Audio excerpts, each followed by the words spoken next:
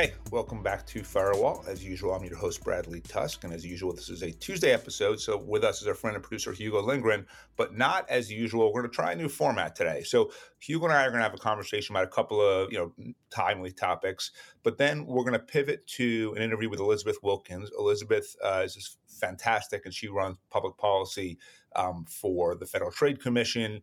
And, we talk about antitrust issues quite a bit on this podcast, and she was willing to come on. We thought maybe we'd try combining an interview with a conversation. So that's what we're going to do today. Hugo, how's it going? It's going well. Bradley, so I want to start the discussion. You're in New Orleans this week. First of all, what are you doing there? Abby was looking at Tulane. Okay. So we went to tour Tulane, and then we've just been eating. Each of the kids brought a friend, and we have just paraded around. Like, the only thing you really do in New Orleans is walk around and eat and drink, although I don't drink anymore, so it's just eating. What's something you're doing on this trip that you've never done before when you visited New Orleans? A couple of restaurants that I haven't been to before, including last time I went to Dookie Chase, which is like a New Orleans legendary restaurant that I had never been to, and it was phenomenal. I had like fried catfish, shrimp, oysters, everything you could imagine. It was fucking great. So a couple of new restaurants. The hotel I'm staying in was just built, so I guess that's new. And then, I hadn't been to the Tulane campus before, but I really love this city. I've been here 15 times or so over the course of my life, and I don't think I could ever live here because I'd probably start drinking again and then become an alcoholic within 3 weeks. And even if not, I would gain 200 pounds and die of diabetes. But visiting here once a year, twice a year. I have been working out at the gym in the hotel, but nonetheless, my sugar intake has been off the charts. But if I figure New Orleans is okay. Other than eating, is there something you always enjoy doing when you're there? It's really walking around the Garden District. It's walking around the French Quarter. It's seeing all the different people there who are all kind of enjoying the same thing. There's some museums. I'm not a big history buff, but the World War II Museum is considered to be outstanding. We're going to go to the New Orleans Museum of Art today because I am an art buff, and Abby likes that too. Also interesting is the Miss Universe pageant was held here last night, and our hotel happens to be right down the block from the convention center, so we were kind of ground zero in the lobby for Miss Universe. I didn't see any of the contestants, but I saw people apparently just to attend wear super formal, there are all these people in tuxedos and gowns. I assume they were all going to a wedding or something, and turns out they were all going to Miss Universe. Wait, this is the thing Trump did, right? Apparently, they threw him out or bought him out or something. Yeah, according to the Uber driver that I was talking to about it, Trump is no longer affiliated with it. Okay. It's funny. We went on StubHub yesterday to see if you can get tickets, just out of kind of curiosity. Nothing. Totally impossible. Yeah. Okay, so one other quick question on New Orleans, because I'm curious. In all the time since you've been going there, is the city getting better or worse, or how would you characterize? So, everyone was complaining about crime. Crime here has gotten much, much worse. And I was kind of drawing the parallels to New York, and, whether you're in Chicago or LA or San Francisco, lots of places, I think everyone has effectively the same complaints. And look, while each city is idiosyncratic, and New Orleans is sort of particularly idiosyncratic, I think there's a pendulum, right? So let's just take New York because it's an easier example for us and for our listeners. So you grew up in Manhattan. So crime in the 70s and really through the 80s and early 90s was really high, right? It was a long period of sustained high crime, violence, quality of life problems. Eventually, and I don't know what kind of voters your parents were, but the typical, white Democrat voter got so fed up with it that in 1995 they elected Rudy Giuliani. 1993. Giuliani then took pretty extreme measures, but he cleaned up the city. Crime plummeted. He was overwhelmingly reelected in 1997, and then it stayed where it was because of 9/11. Mike got elected and basically had the same crime policies and approach as Giuliani. So over this, effectively 20-year period, the city was really safe and quality of life was high. And then, when times are bad, the only thing that voters think about is safety, right? And I hate this shithole, and there are people pooping on my block, and my kid got mugged, and there are tents everywhere. And, I want that to go away. Then when you have a sustained period where quality of life is high and the city is safe, people start to forget what it was like, or you have new voters who never really saw what it was like. And then they say, well, oh, why don't we trend towards social justice? Why don't we eliminate bail? Why don't we talk about defunding the police? Why don't we let district attorneys who fundamentally believe that most criminals are victims of institutional discrimination as opposed to criminals? And then it swings the other way, right? And all of a sudden, guess what happens when you stop policing? Crime goes up, right? And so I think nationally, crime went way down in the 90s, stayed down through the 2000, the aughts, I guess that's called, or the 2010 period. And then, started to spike back up because as people took safety for granted, they became more progressive in their politics. They embraced social justice. The social justice warriors did exactly what they said they were going to do, right? Which is, we are going to get rid of as much policing structure as we can. And they did that. And guess what? The cities are wildly more dangerous as a result.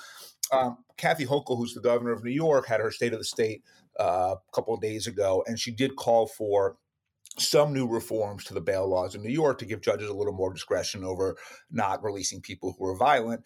That may or may not pass in Albany, but if you think about it, we're just sort of like at the midpoint or a little further towards the pendulum shift back to public safety. So we saw Eric Adams elected mayor of New York City. Crime became the dominant issue in the election. Eric had been a cop for 22 years, made sense. We saw in a couple of Long Island congressional districts, Republican candidates, I guess now most notably George Santos, because of the perception of crime driven in large part by the New York Post. And I don't know that crime in, Nassau and Suffolk County was necessarily as high as it feels or as bad as it feels. Well, there was just some news this week about Nassau County. Crime was up like some incredible amount. I mean, I think it's from very, very low levels overall. Yeah, but still, right. But people feel unsafe, right? Public safety is both perception and reality. So you had a couple of seats flip, and Republican members won or held on to seats on Long Island, which, by the way, was probably the difference in the balance of power in the House, no less. And so you're starting to see signs, right? You see Adams win. You see voters who would probably normally support Democratic congressional candidates because of their concerns about crime support the Republicans instead.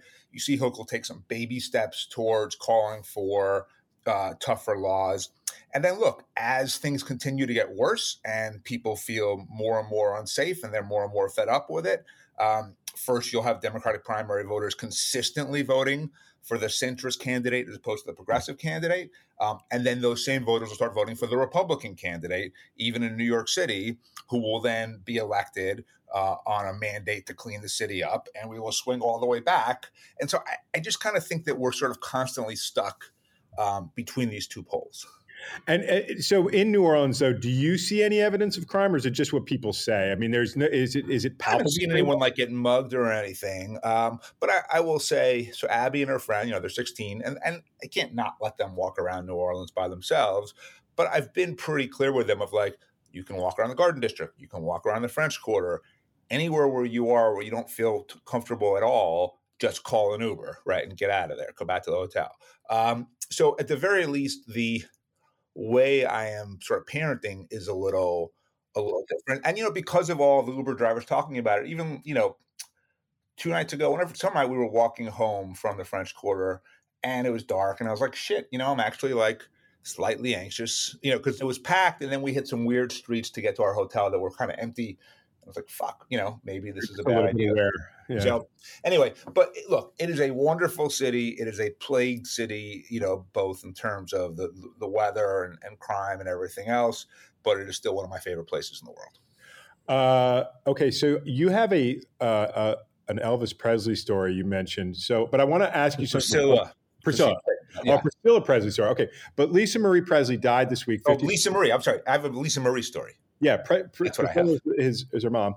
Lisa Marie Presley, she's 54 years old. So before you tell me your story, I just want to ask you to comment on this. So she's the only child of Elvis Presley, which, if you think about it, is pretty amazing.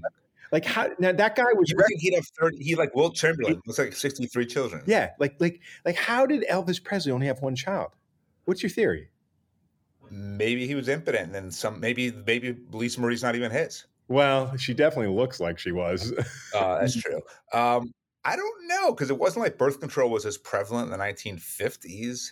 as it is today. So I don't know. I mean, or maybe the reality is his image of being this ladies' man wasn't the reality, right? And maybe he really wasn't. And as a result, there just weren't nearly as many opportunities for fertilization as we might think. Well, no, I mean, I think that must be the answer, actually. But there really, as many as abortions as he might have paid for, it seems likely that if you were pregnant with Elvis's baby, you were going to do whatever you could to keep it. Yeah, and I feel like, I mean, look, I'm not an Elvis scholar by any means, so maybe it's known that he paid for a bunch of abortions, but I feel like, given how controversial abortion, it was illegal back then, if he was doing it left and right, someone would have said something. It would have come out, right? Okay, what's your Lisa Marie? So when I was in Illinois and I was deputy governor, my boss, Rod Blagojevich, was a Elvis fanatic, right? Like, loved Elvis more than anything in the world. And kind of because he was governors are kind of celebrities, and Rod was very charismatic and good looking on top of that, somehow he got introduced to Lisa Marie. So we go to a Bears-Packers game with Lisa Marie, her boyfriend's guy named Marco Garibaldi, and a few other people in her entourage. And it's perfectly fine and pleasant. Then, like a few days later, this is exactly when Gray Davis got recalled in California, and Schwarzenegger and other people were running for that open seat, of which Schwarzenegger won. But it was seen as, there was a lot of candidates when it first happened. It was seen as very competitive. And we get this call saying Marco wants to run for governor, right? So, like, okay, and Marco's from Italy, by the way. He's not even, I don't even, I guess maybe he's an American citizen. I don't know. But Marco wants to be governor. But because Rod has this like obsession with Elvis and was so starstruck by Lisa Marie, we had to like get the whole political team on a call with Marco to sort of vet whether or not it's feasible. And we had to kind of play along like, oh yeah, Marco, you'd be so great at the job, until finally it comes up that he's never voted or even registered to vote. And we're like, okay, that's probably a disqualifier. So then it pivots to, he wants a job with the state of Illinois, right? So now Rod again says, deal with Marco. So I'm talking to Marco on the phone. I remember I was in someone's backyard because I was just pacing around talking to Marco. I forget where I was though. And I'm saying, so are you're gonna move to Chicago? And he's like, no. I said, do you want to live in another part of Illinois? We've jobs, facilities all over the state. He said, no, I'm gonna live in Los Angeles. I said, how's that gonna work? He said, I'll come in 1 day a week. And I said, well, we don't have 1 day a week jobs. We have 5 day a week jobs. And he said to me, I will do the work of 5 men. Marco did not get hired. That's a good one. Okay, I have 2 more things, and we're going to turn it over to the Elizabeth Wilkins interview. You sent me a story by David Brooks, New York Times opinion columnist, but this story is in the Atlantic. And the title of the story kind of says it all, which is, despite everything you think you know, America is on the right track. Now, just to add one slight bit of detail to that story, I'm going to read you the kind of crux of the story, and then I want you to respond to it in the way that we've been discussing. The Economist, Tyler Cowen, suggests a thought experiment to illustrate this point. Take out a piece of paper. In one column, list all the major problems this country faces: inequality, political polarization, social distrust, climate change, and so on. In another column, write the 7 words, America has more talent than ever before. Cowen's point is that the column B is more important than column A. Societies don't decline when they're in the midst of disruption and mess. They decline when they lose energy. And creative energy is one thing America has in abundance. Yeah. So look, a couple of things. One is, we're fans of Tyler here. He's been on Firewall. We like Martial Revolution. He's someone who definitely influences our thinking, and I feel like his name comes up a decent amount on this podcast. So with that said, look, Tyler's underlying point I agree with, right? Which to me, the U.S. is always sort of like the New York Yankees of countries, which is, if everyone wants to play for you and you always have the money to get the best players and the best free agents, you're always going to win, right? You might not win the World Series every year, but you're going to be really successful, right? And to me, that's how the U.S. has always been. And so if the U.S. is continuing to attract and produce the best and the brightest, and I think Tyler's point of talent outweighs everything else is probably right. And also, we've talked about this sort of Steven Pinker notion a lot on this podcast of how, while the world feels worse than ever, I think in large part because of TV and social media, from a statistical standpoint, the world is in the best shape it's ever been by a lot in terms of poverty and infant mortality and life expectancy and literacy and all of these things that have improved exponentially as sort of the capitalist democratic era has kind of generally flourished in the world since World War II.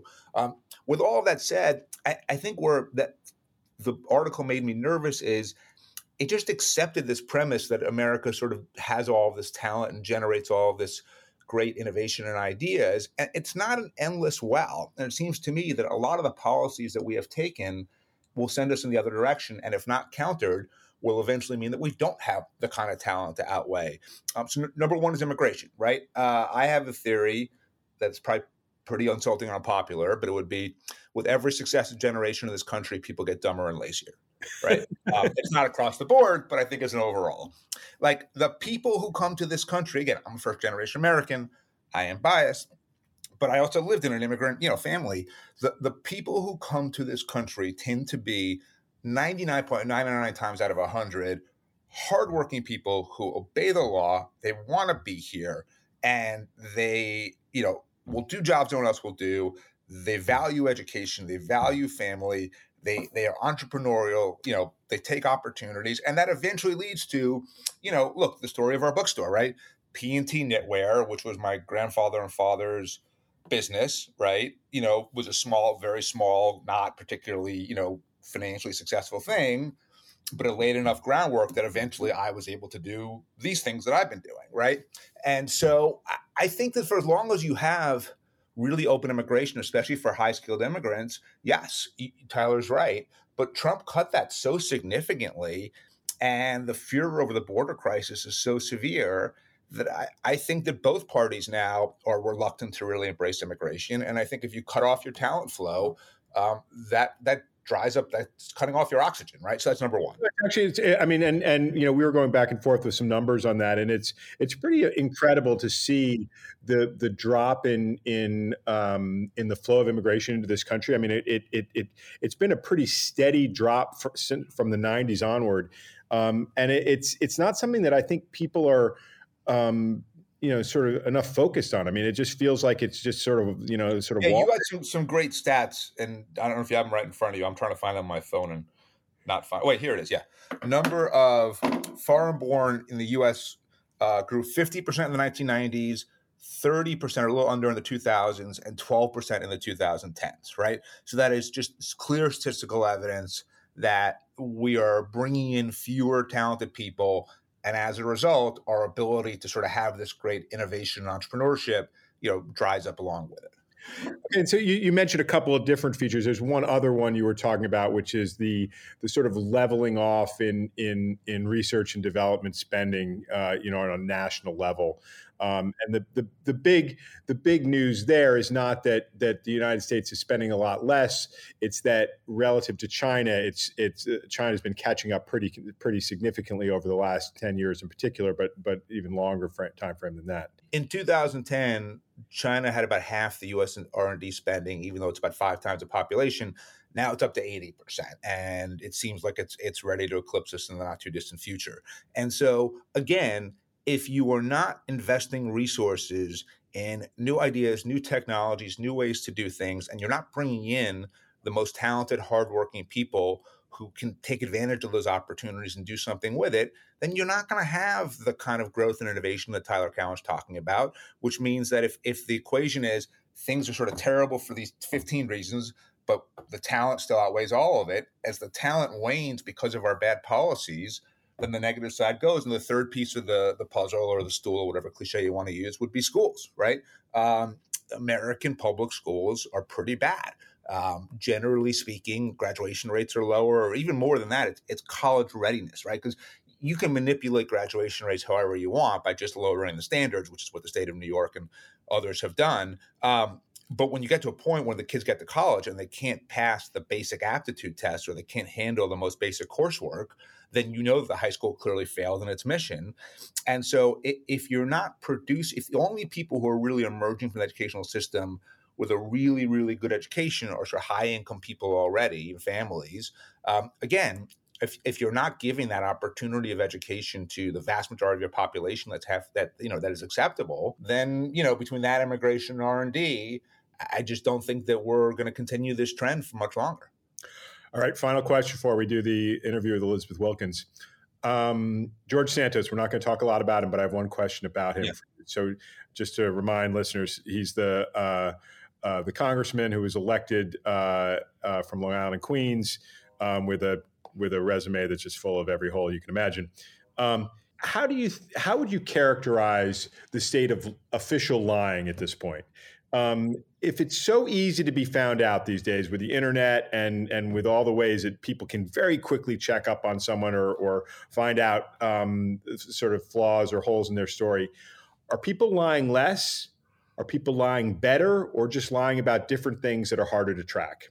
It's an excellent question, because the thing here isn't that, he pulled off some brilliant scam. He just out and out lied about everything: his job history, his ethnicity, his religion, his sexuality, his address, like everything. And we've said this back and forth, I've never seen a more politically incompetent operation than the Zimmerman campaign, which was his opponent, that they didn't figure any of this out, right? And, their complaint was, excuses, well, we didn't have the money for it. Yes, you did, because if you had just spent the first $50,000 uncovering this, there wouldn't have been an election after that. So, one is, I don't know that Santos is a good proxy to even try to answer that question, because he's so at the extreme. It's sort of like talking about politics and then using Trump as the baseline, right? You kind of can't do that. So overall, look, people are ambitious. People want success, and people are willing to cut a lot of corners to get there, including lying. And then the question is, are you less likely to do it because in theory it should be easier to catch you? I'm guessing it's sort of the same as always. I think human nature is human nature, and human nature doesn't evolve and adapt as quickly as technology does. And so I think it's probably the same thing. And also keep in mind, if you take the basic premise of this podcast, which is every policy output is shaped by political input, and 99% of politicians are desperately insecure, self-loathing people that can't live without the validation of holding office. That means that everyone running for office, this is it for them, right? Their entire self-image, their entire sort of emotional well-being rests upon winning and keeping this seat. And if they have to say, well, I worked, did this instead of that, they'll do so. Now, it seems crazy just to make up schools and jobs and things like that you didn't have before. But look, John Kerry in part lost the 2004 presidential election because of the SWIFT vote, right? He, clearly was a war hero. I don't think I really should dispute that.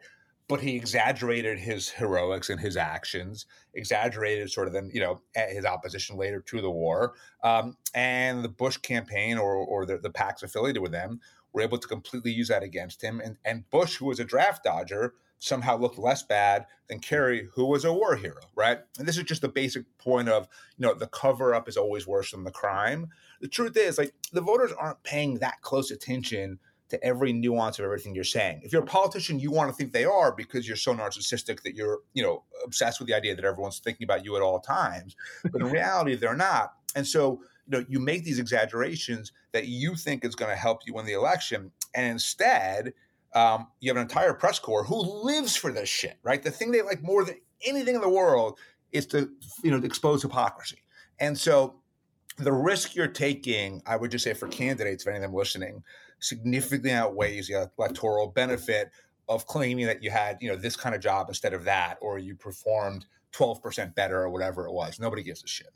Well, it is incredible that George Santos profited from the extreme laziness of the New York press corps too. I mean they basically just allowed a complete scam artist to be elected to the U.S. Congress, and that's shameful for almost everybody in the whole ecosystem. Yeah, and I would say especially maybe Newsday in this case, right? So New York Post was in the bag for a Republican. The Daily News, just their budget is so crippled that they just don't have the ability to do this kind of work by and large.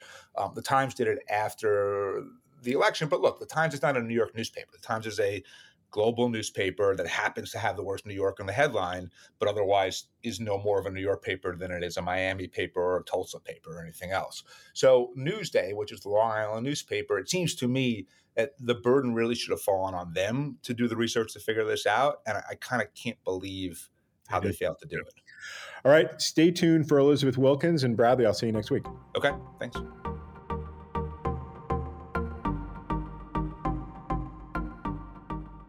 All right, welcome back to Firewall. As usual, I'm your host, Bradley Tusk. My guest today is Elizabeth Wilkins. Elizabeth is the director of the Office of Policy Planning at the Federal Trade Commission, which is one of those things that sounds like this black box you don't really understand, but it's really fucking important. So, Elizabeth, thank you for joining us. It's my pleasure. Thanks for having me. So let's just start by trying to help people better understand what the FTC really is and does, because I think it sort of sounds. Most people kind of interact with them or come across them when some company is trying to merge with another company, and then this all-powerful FTC says yes or no, right? And I think give us a little more sense of like what the agency is, what it does, why it's important, all that. Sure, and I appreciate the question. So the FTC has kind of a dual mandate. We're here, I think, probably talking most about antitrust, but just zooming out a little bit. We have a set of authorities around competition and antitrust, in particular, protecting the marketplace, consumers, and other market participants from unfair methods of competition. Mm-hmm. And then we also have a consumer protection mandate. So protecting consumers from unfair, deceptive acts and practices. And consumers in that case can also mean workers. It might mean small businesses, depending on the situation. So like, if you take a kind of bigger picture look, what the FTC really is about is looking at the marketplace and understanding the dynamics to see are the dynamics of fair competition working such that consumers and other market participants are getting the deal that they should get. And then on the other end, when competition is working or where there's limited competition and that's the way it's going to be, are there regulations or enforcement that we need to think about to make sure that consumers are protected kind of on the back end? That's kind of the 30,000 foot That makes level. total. So given that we live in this sort of super hyper partisan world, would you say that kind of the FTC's kind of priorities and mandates shift depending on who the Congress and president is, or do you think it's actually pretty steady regardless of who's running the White House and Capitol Hill? Sure. Well, a couple of things. First, this is wonky, but we're like a multi-member commission, right? So we're not just headed by one person. We've got a chair and four commissioners. Yeah. So that 5-person commission is by statute required to be bipartisan. We've got right now 3 democratically appointed members and right now 1 Republican appointee, and we're waiting for the second to be nominated and confirmed. So we have kind of a bipartisan nature built in. Mm-hmm. The other thing is we're independent. We're an independent agency. We're not subject to as direct a control from the White House as, say, the Department of Agriculture or the Department of Labor or Department of Commerce, something like that. So the kind of whole idea was Congress wanted us to be an expert body, a little bit insulated from the kind of political winds, et cetera. And I got to say, like, one of the things that's really interesting, I think, about our agenda right now is there are some things that have some real broad support. Who wants to be scammed? Nobody. Who wants old people to be subject to fraud? Nobody. Also on our antitrust agenda, yeah, I was about to say that. Yeah. Who can think about the constituents who are worried about small businesses and their ability to compete in the marketplace today? Does that sound to you like a Democratic or a Republican kind of agenda? Not just that, but it's like one of the, I am somewhat hopeful that if anything could get done in this new Congress, which maybe after what we saw over the last week or so is an unrealistic hope, but is, I think on tech regulation, especially antitrust, you see, even if they talk about it slightly differently, the left and the right kind of have the same view on it. And by the way, they're correct in my view about it too. So yeah, it is something that both the consumer protection, sort of everyone, but you'd have to be crazy to be like, no, I want old people to get scammed. But I think also on the bigger antitrust stuff that you guys are working on, I think there really is a lot of consensus in, my world of kind of tech and politics. And when I see the polling, it is consistently really bad for big tech, better than like Congress, but not a lot. So let's start with the non-compete, which is why I'd asked you to come on. You guys just put out a proposed rule.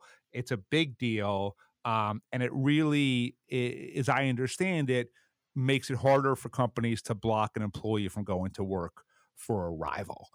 Why is that important? Yeah. So first, you're exactly right. A non-compete is exactly what it sounds like. It's between an employer and a worker, and it says, you worker, you can't go work for a competitor and you can't go start a competing firm for some period of time after you're employed with me. Just put yourself in the shoes of that worker. I'm whatever it is my trade. I'm a security guard. I'm a journalist. I'm an engineer. This is my job. This is what I do. This is what I train to do. This is what I like to do, whatever it is.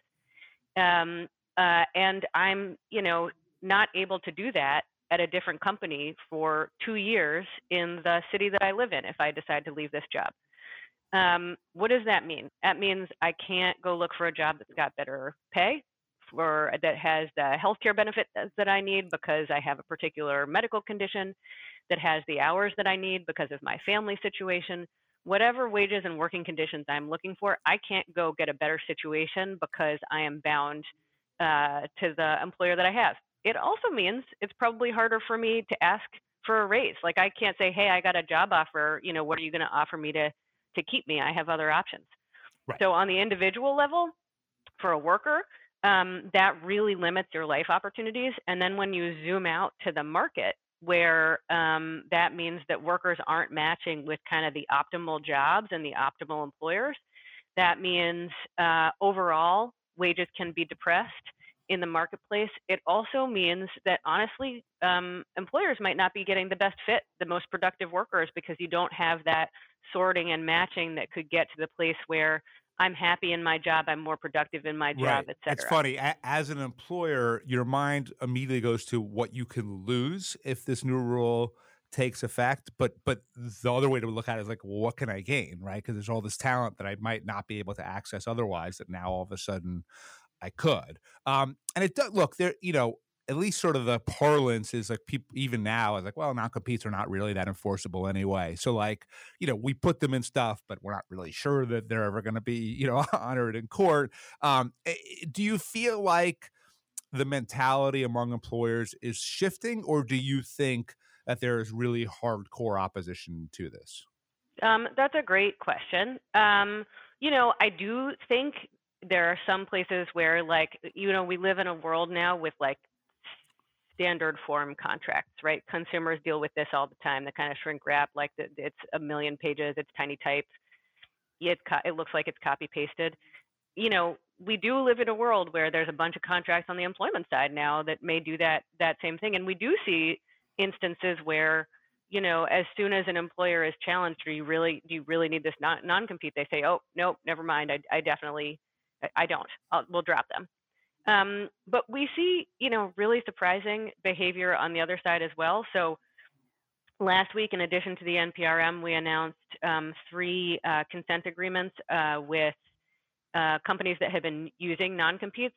One of them was a security guard company. They were employing minimum wage security guards. They had non-competes that said that you couldn't work for another security company within 100 miles of the company, or you would be subject to $100,000 in damages. This is minimum wage workers. Yeah. And this company enforced those non-competes. They took minimum wage security guards to court. They also threatened to take the other companies that had hired their previous employees to court. So, yes, there are probably some where it's just in there. They hadn't really thought about it. They're never going to enforce it. But A, does an employee know whether that's going to be enforced upon them or not? They don't. And there's a chilling effect if those things are in there. And B, some employers really, really do. Yeah, and you lose even if you win, right? So like, yes, the minimum wage security guard might win in court, but the fact that this person has to have the expense and time is basically completely unrealistic for someone like that. So as a result, they've kind of lost before the process even starts. Is there a distinction between, say, the minimum wage security guard and the super high level engineer that has access to all of this IP and proprietary data? How do you guys think about that? Yeah, that's a great question. So there are some similarities and there are some differences, right? From the worker's perspective and the concern about kind of limiting their opportunities, the coercion, et cetera, I'd say that engineer, has the same kind of curtailment of liberty that you would be worried about with somebody else. In terms of, why an employer might want those, absolutely. We hear, I invested in training for this person and I don't want to have to lose them. And so can you, this non-compete helps me keep them and helps me protect that investment. We also hear, I've got confidential information or trade secrets. A couple of things. Employers have other options. There are non-disclosure agreements. There's trade secret law. We see thousands of trade secret cases be brought every year. There are non-solicitation agreements. So there's a plethora of other kind of tools that employers can use that are much less blunt and much less detrimental to a worker's liberty than a non-compete to kind of protect those interests.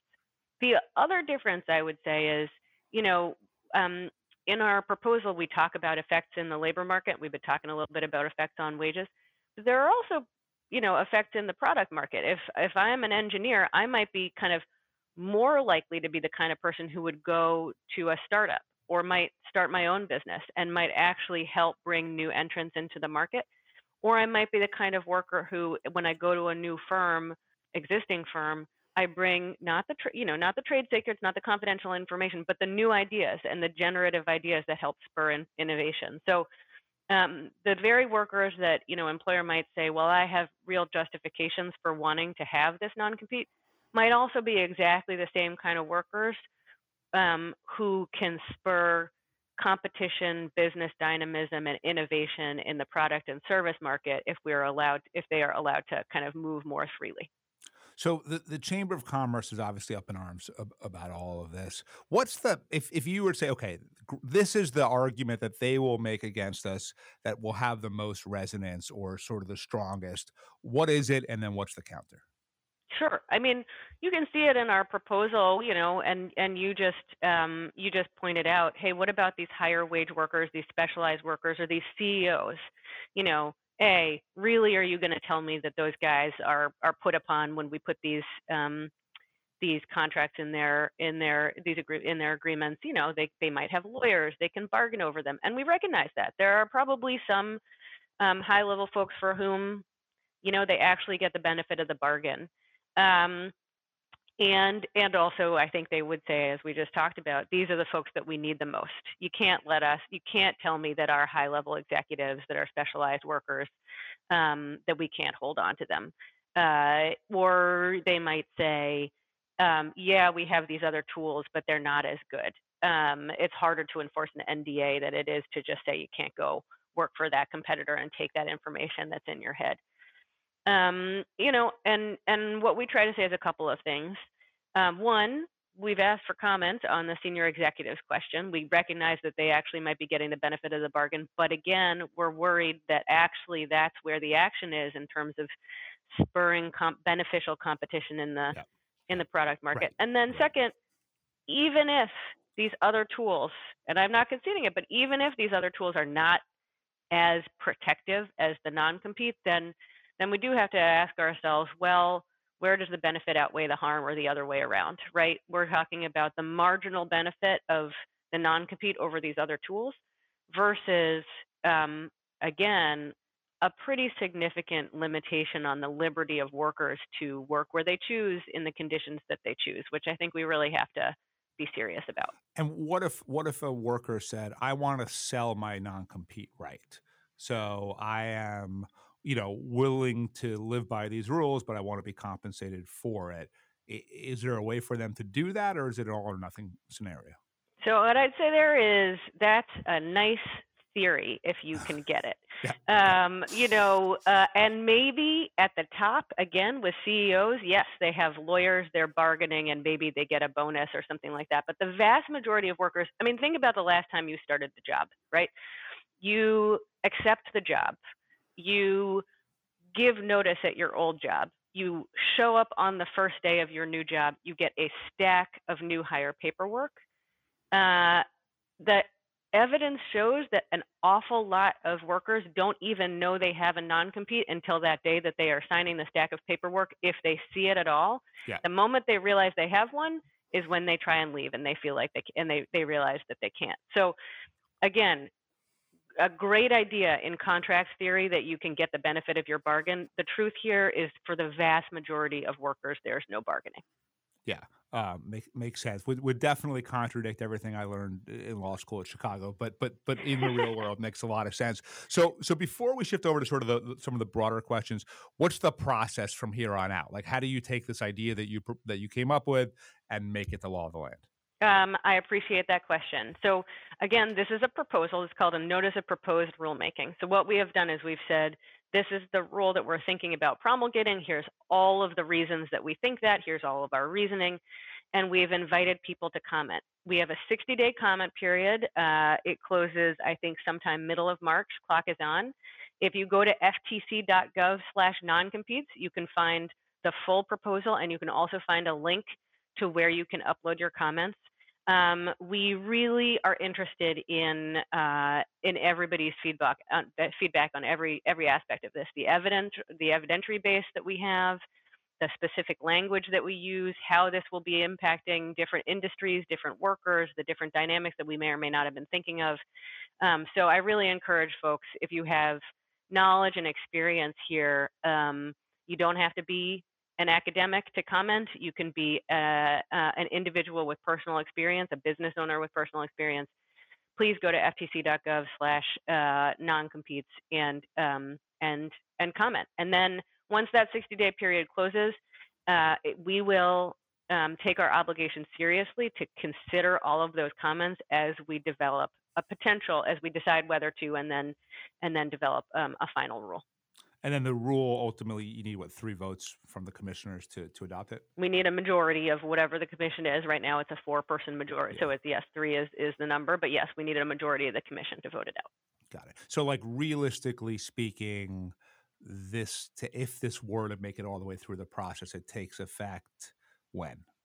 Not for a while. I don't want to bind us, but, don't be looking for, March 30th, like comment period closes and it's out. Right. It'll take us some number of months, et cetera, to go through our process. Yeah. So this next question may be a little weird. It's kind of taking a step back, but it's kind of your view or the FTC's view or both of the purpose of a corporation, right? So as I sort of see it, there's sort of 2 different philosophies. The commonly accepted one was that Milton Friedman, University of Chicago view, which is pretty simple. The goal of a corporation is to maximize profit for shareholders, right? It's a definition that we're going to understand if you don't agree with it, right? Then there's a more contemporary view, like the Business Roundtable put out, that says, no, the purpose of a corporation is both to maximize profit for shareholders and try to sort of further societal good or do no harm. And that's definitely a different view, because if you accept one, it almost argues one path for the FTC, including on issues like non-compete, right? And if you accept the other, it's totally, it frees it up quite a bit. How do you think about this? If that question even made sense, it might not have. It totally did. It totally did. So, I guess I would take a little bit of a different tact. You started with, what's the purpose of a corporation? What we look at is not necessarily the purpose of a corporation, but what are the conditions in the marketplace, right? Congress told us to look at whether a merger lessens competition. Congress told us to look at whether conduct engaged in by a firm or a set of firms is tending towards monopolization of a market. And Congress told us to prevent unfair methods of competition. So, it's not really for us to say, hey, this corporation might be engaging in monopolistic behavior, abusing its monopoly or becoming a monopoly, but it's doing some other good things over here, or it's doing a good or bad job at, serving its shareholders. It's really, are you tending towards monopoly? Are you taking over the market? There was a judgment call that what was going to be beneficial for consumers and other market participants was healthy competition. And so that's what we're supposed to do, is maintain a healthy, competitive market. And our Chair Khan, had an op-ed recently that sort of said, it may be that there are some other policy goals that we as a society have. So, for example, ESG goals or whatever they are, those might be good things, unless they bear on our analysis of whether a particular merger is lessening competition or you're engaging in illegal behavior, it's not really a part of our legal analysis. Right. That makes sense.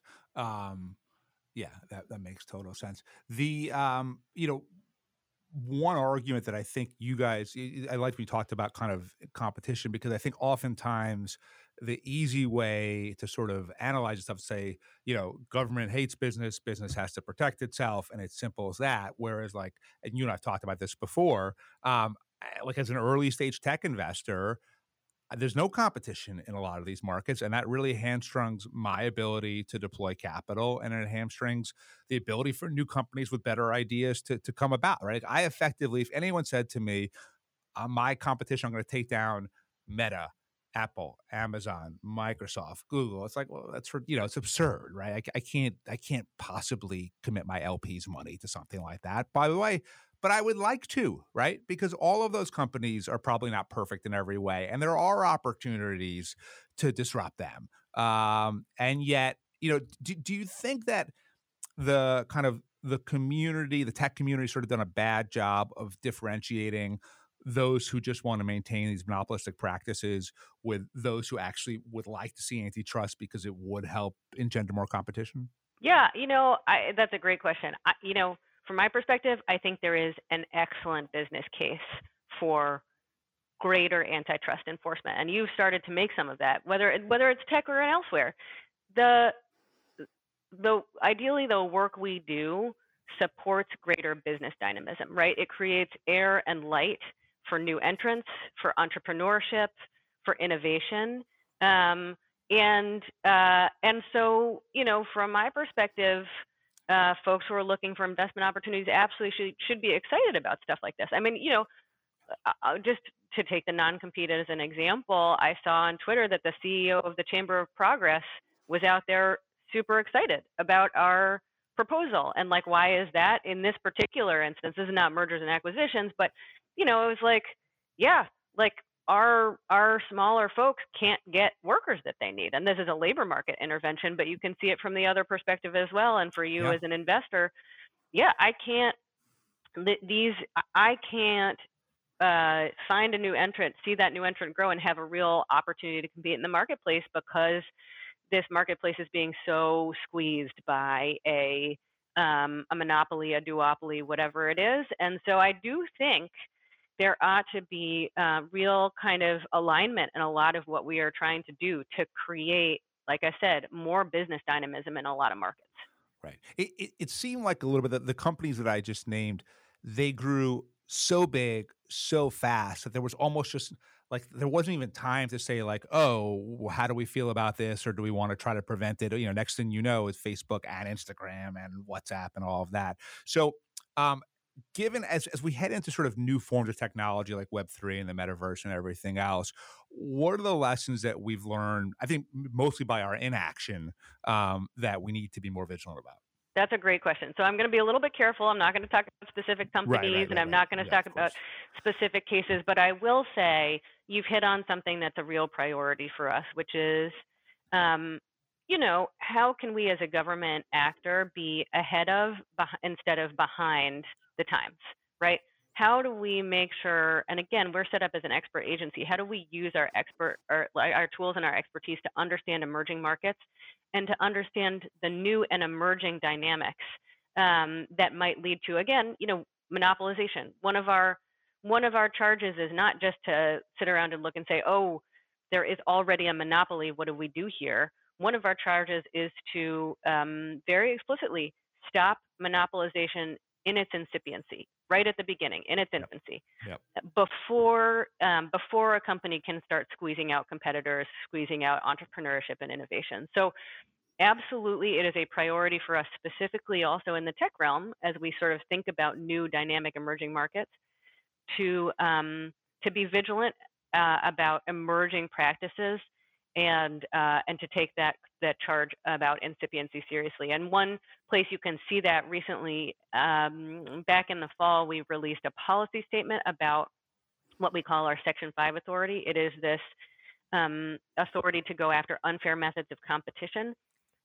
We did sort of a thorough look at the congressional record, at the history of Supreme Court cases, And one of the things that came out of that and that comes out very strongly in that policy statement is that we need to be using that authority to go after incipient conduct in markets, again, before anybody can monopolize a new market.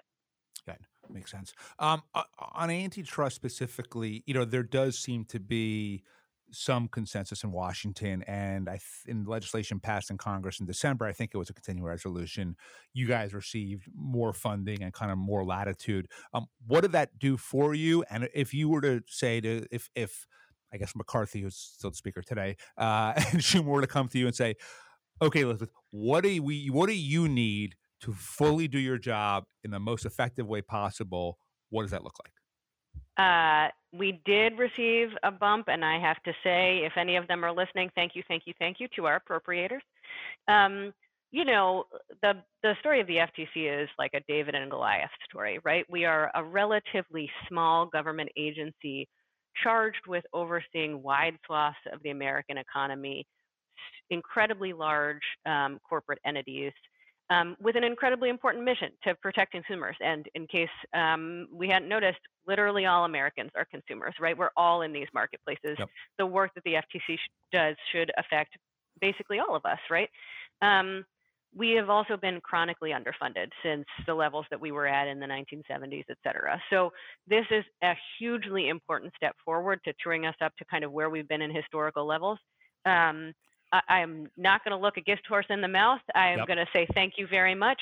But if you I'll just say we go up against the best resourced companies in the country and also the best resourced law firms. So we have to be able to have the tools and resources and manpower to adequately represent the American people.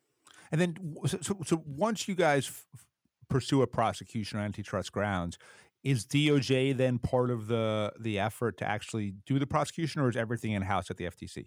We are able to bring our own cases. I'm not going to get into super detailed weeds. Right. There are some places where DOJ helps us, blah, blah, blah. But in general, it's FTC going to court or going to our administrative process. So we file a complaint, we litigate the complaint. We were in trial this past December on the antitrust side. So yes, it's us. So one thing I've always wondered about, which sort of shows you how nerdy I am, but is the relationship between the FTC and the state attorneys general, right? Because from my perspective, and I spent a bunch of time working in state government, you see attorney generals jump out on kind of an antitrust type issue, but generally they're politicians, right? And they're doing it for political, at least in part for political reasons, because, it's in certain ways suing Google. If the state of Missouri, like when Josh Hawley was the AG, I remember that struck me so much when he sued Google, because I was like, wow, the worm has really turned, because clearly he's making this decision solely based on politics in his next election. You can't say that, but I can. And therefore, the public sentiment has really changed, right? Because people 5 years earlier loved Google, right? So how does it work with the state AGs? Are they in the way? Are they helpful? What's the deal? Yeah, absolutely. Well, first of all, I have to personally say, you're talking to somebody who worked for the DC Attorney General's office for 5 years, so there is a very special place for the community of state attorneys general in my heart. You're right, many of them are elected. You could say that also means they're politically accountable, which is a good thing, and I'll just take a moment to say, DC Attorney General just became an elected position in this is Elizabeth Wilkins in her personal capacity. Yeah. Just became an elected position in the DC's fight for greater democratic accountability. They are often our partners, honestly. Like I just said, right? We are going up against some of the most well-resourced corporations and law firms.